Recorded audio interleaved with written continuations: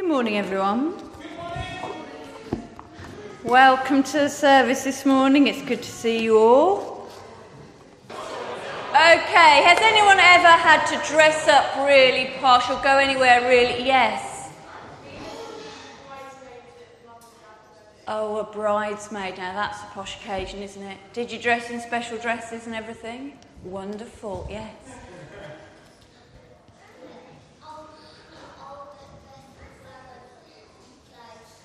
Summer clothes.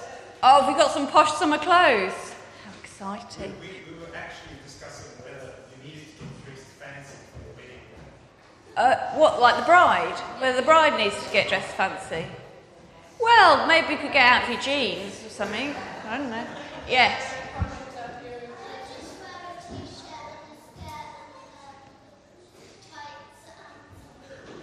For a wedding? A t-shirt, a skirt, tights and some boots. Excellent. I think we've got a little bit sidetracked on weddings, which are very special occasions, yes? Well, we were in Brasilia, and Prince Charles, the Knight of the British ambassador to Brazil.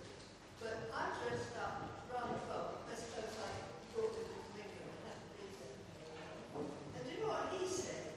Boiled dog. He said, boiled dog. So you... Is it? Yeah. What's the expression again? Boiled dog. Boiled dog. Margaret dressed up when she saw Prince Charles knighting the British ambassador in Brasilia, and Ivan said, boiled dog. It's a phrase. So if ever anyone's dressed nice, you called them a boiled dog. And then he sort of looked at me and said, because we were only just together again. He looked at me and said, how I was going to react. Excellent. Boiled dog. Sorry, Phoebe. You went to see the Queen. Have you met the Queen? Wow. And did you dress in your best frock?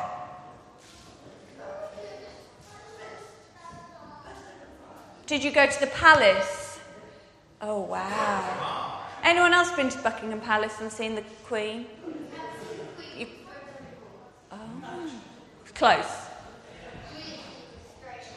When you see someone really quite royal like that, or you go somewhere special like Buckingham Palace, you make the best of it, don't you? You dress your best, you make sure you're on your best behaviour, you want everything to be right. Do you know, in the Bible, it talks a lot about the holiness of God. You know, these days we come into church and we put on, I mean, you all look very smart, don't get me wrong, but we just put on our clothes and we pitch up and we come in and we're like, we're at church. But you know, there's some passages in the Bible that talk about how amazingly holy God is. There's one in the book of Isaiah, and it says this, in the year that King Uzziah died, I saw the Lord. He was sitting on his throne high and exalted, and his robe filled the whole temple. Round him flaming creatures were standing, each which had 6 wings. Each creature covered its face with 2 wings and its body with 2, and used the other 2 for flying. They were calling out to each other, Holy, holy, holy, the Lord God Almighty is holy. His glory fills the world. The sound of their voices made the foundations of the temple shake, and the temple itself was filled with smoke. And I said, there is no hope for me. I am doomed, because every word that passes my lips is sinful, and I live among a people whose every word is sinful. And yet with my own eyes I have seen the King, the Lord Almighty. I think sometimes we forget how holy God is, and how people used to do their very best when they approached him, because we know that also God comes to us, and so we can turn up how we are. But he is such a holy God and an amazing God. Let's stand together if you would. I know you like to pause before you stand, but it'd be great if you're able to stand if you stand now. Brilliant. And I'm going to pray, and then we'll sing our opening hymn as we think about how holy God is. Let's pray together.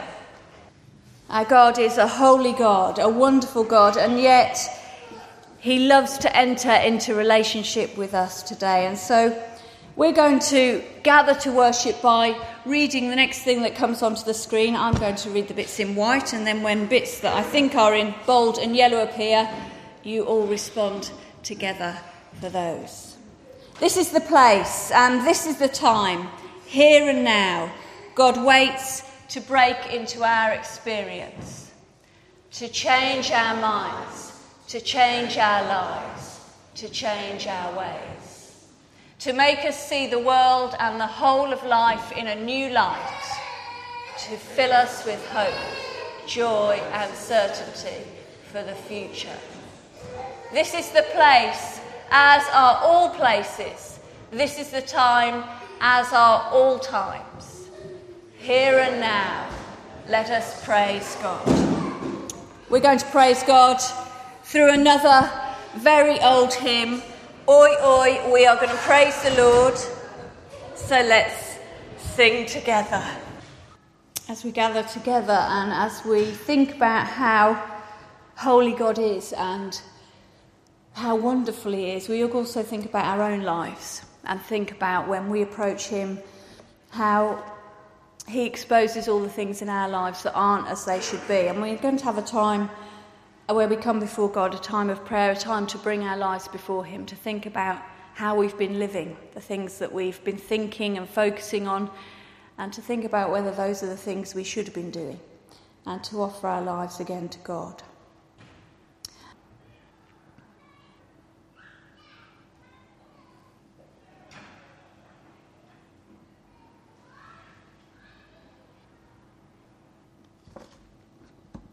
We're continuing this morning in our series through the book of John chapter 2, verses 13 to 25, and Esther's going to come and read our passage this morning.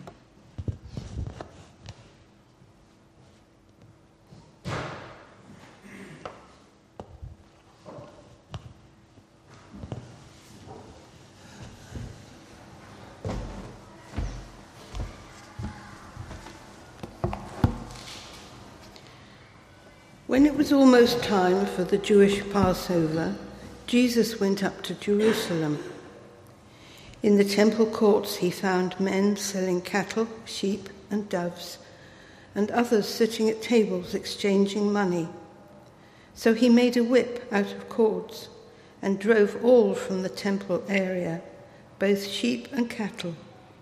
He scattered the coins of the money changers and overturned their tables.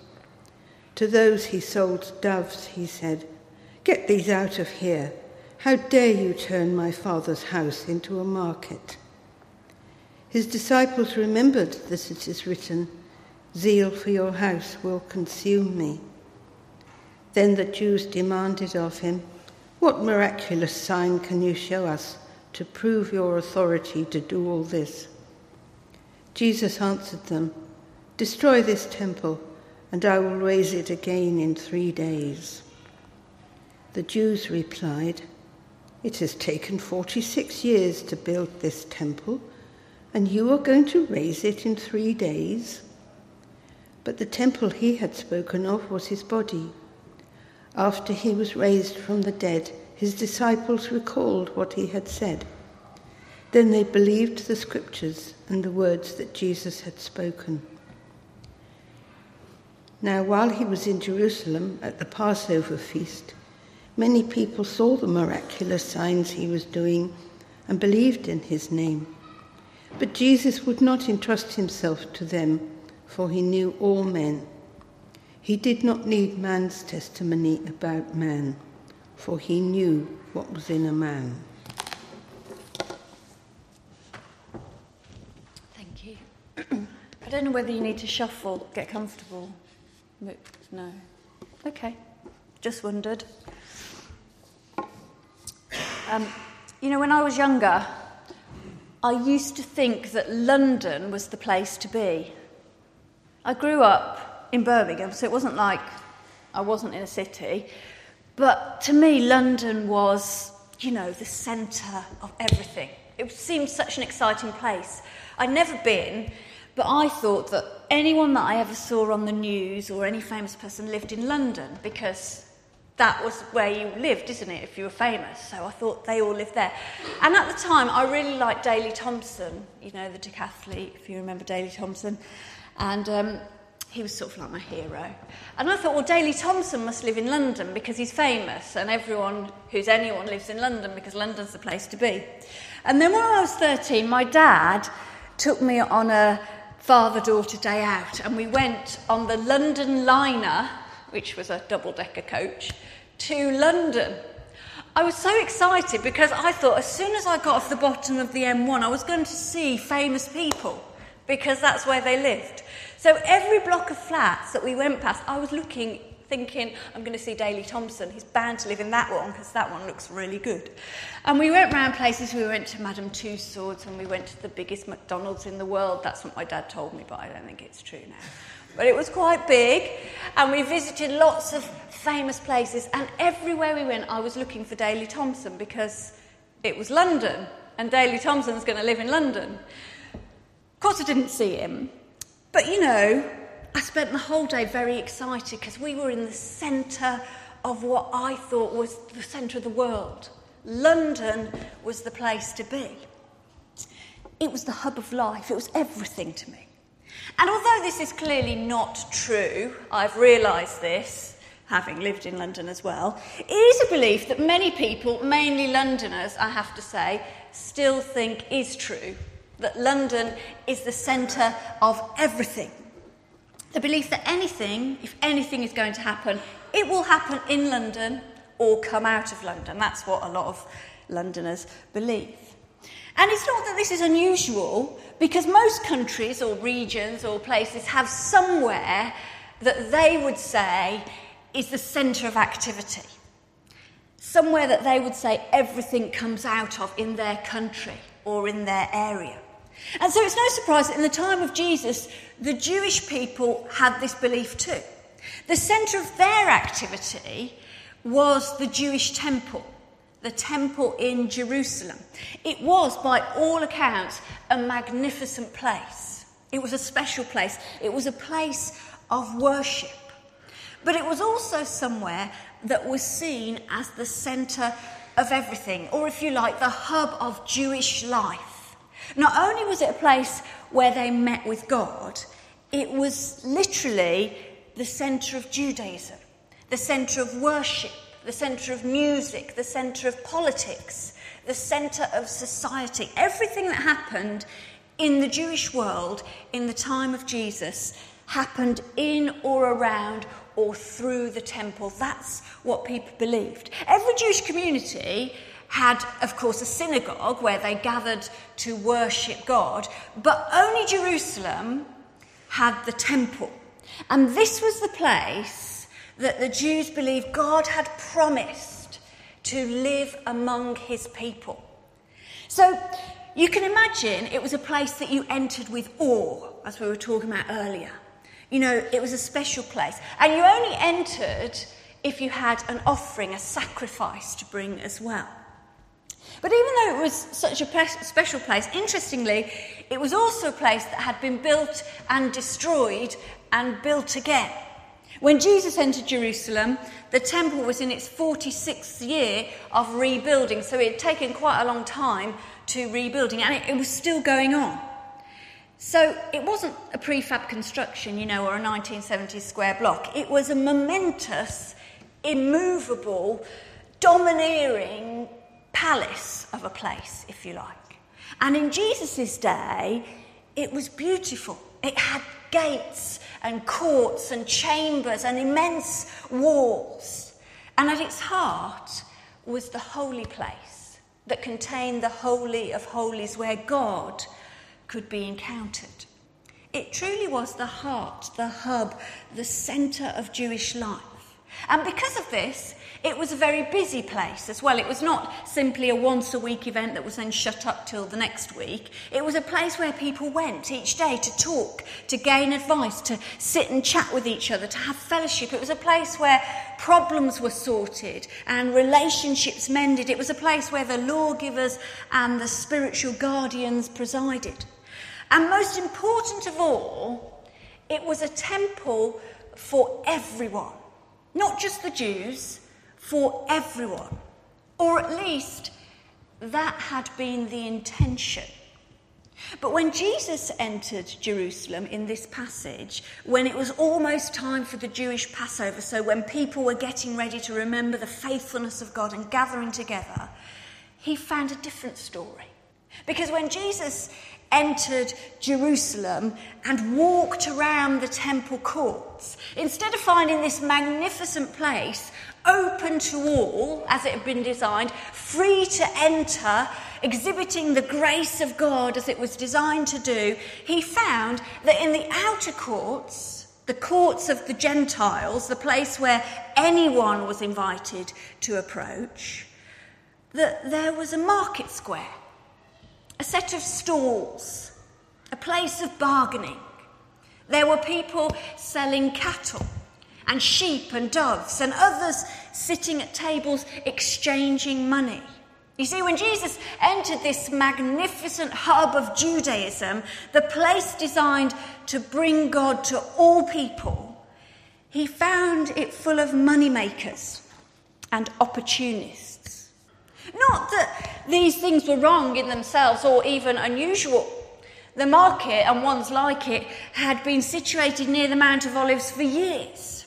They were there mainly so that travelling Jews could come and buy their sacrifices before they then went onto the temple, or they could come and change normal money for temple money before they entered the magnificent place that had been built. It's not that these markets didn't happen, but the problem was that now these stalls had taken over the outer courts of the temple itself, making their home in the house of God, filling the space that was designed for the Gentiles and the outcasts who so desperately needed him with bargaining and money changing and stipulations and no doubt the odd crooked deal, which the lawgivers and the spiritual guardians presided over without a problem. This is what happened. And so seeing this magnificent place, this hub of Jewish life, this place where God had promised to touch the earth, seeing this being used as a market, Jesus was upset. In fact, he was outraged. And in a show of force against these actions which were preventing ordinary people coming to God, Jesus scattered the coins of the money changers and overturned the tables. He said, "Get out of here. Stop turning my Father's house into a market." And you know, when he did this, when people saw this, they were horrified. Not because Jesus had done it. No one challenges him on his motives in this passage, but because Jesus had come into the centre of their world, the place where everything happened, and he had literally turned it upside down. And so they say to him, "Well, who are you? By what authority can you come into our world and tell us that what we're doing is wrong? This is the temple of God.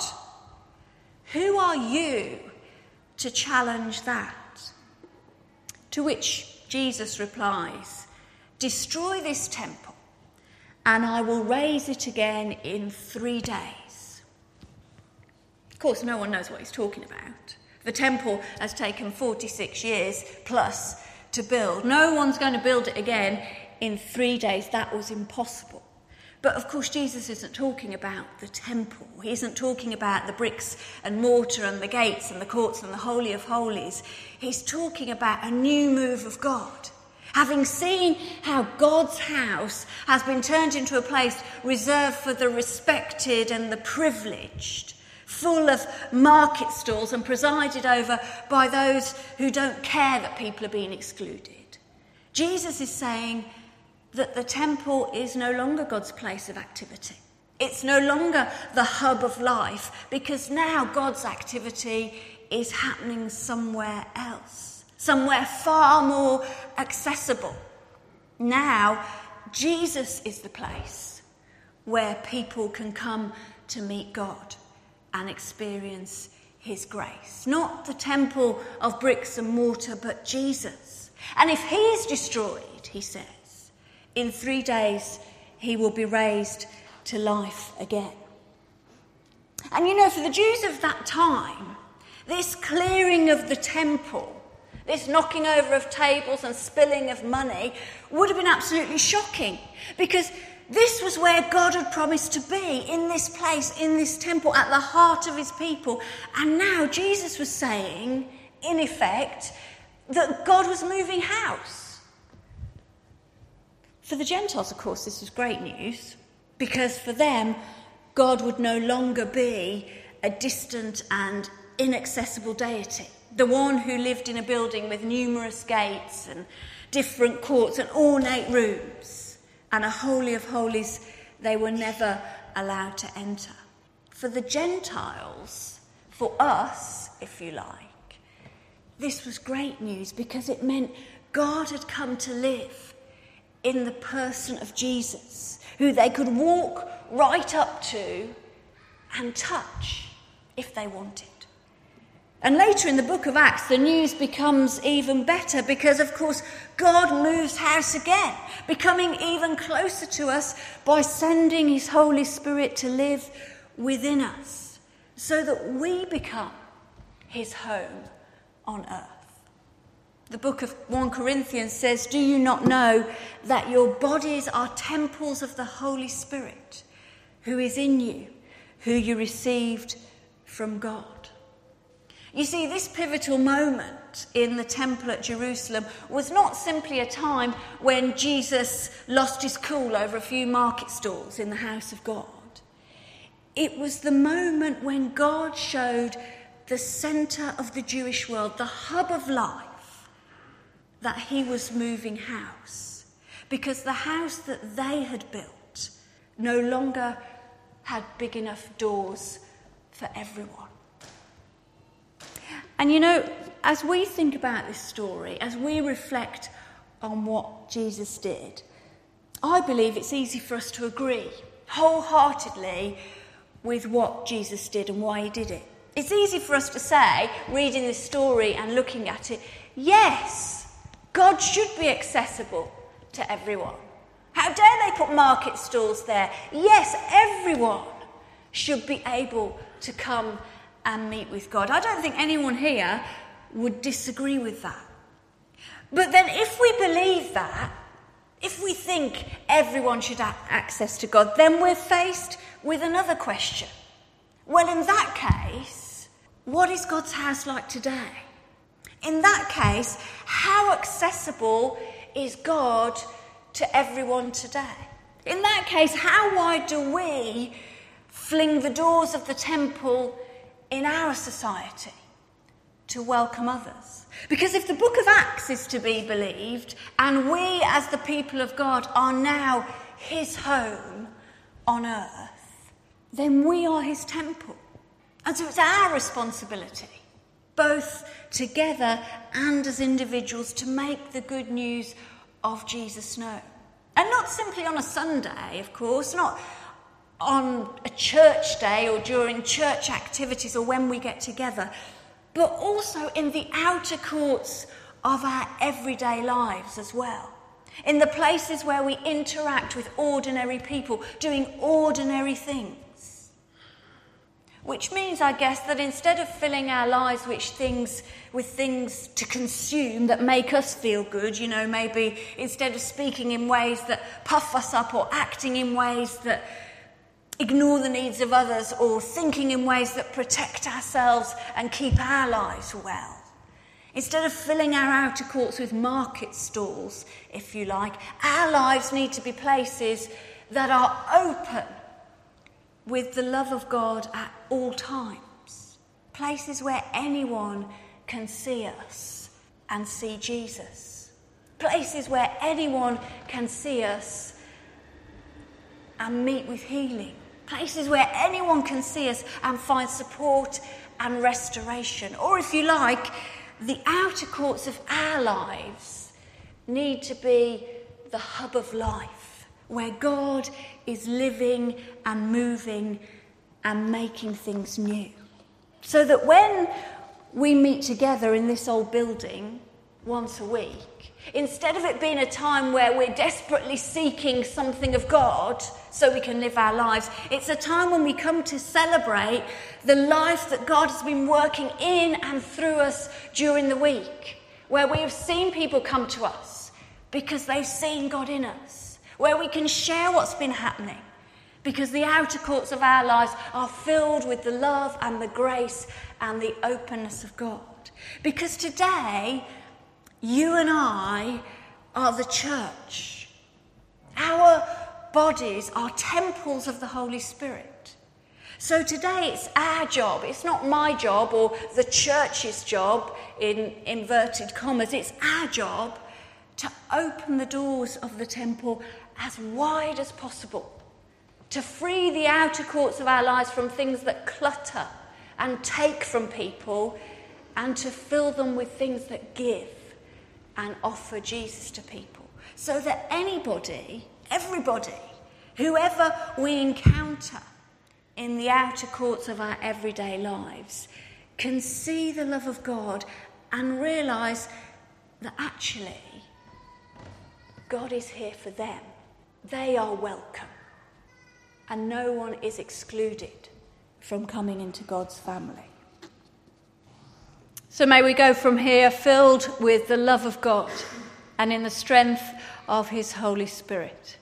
And may we show to others all that Jesus has given to us. May God bless us and keep us and walk with us. Amen. Please be seated.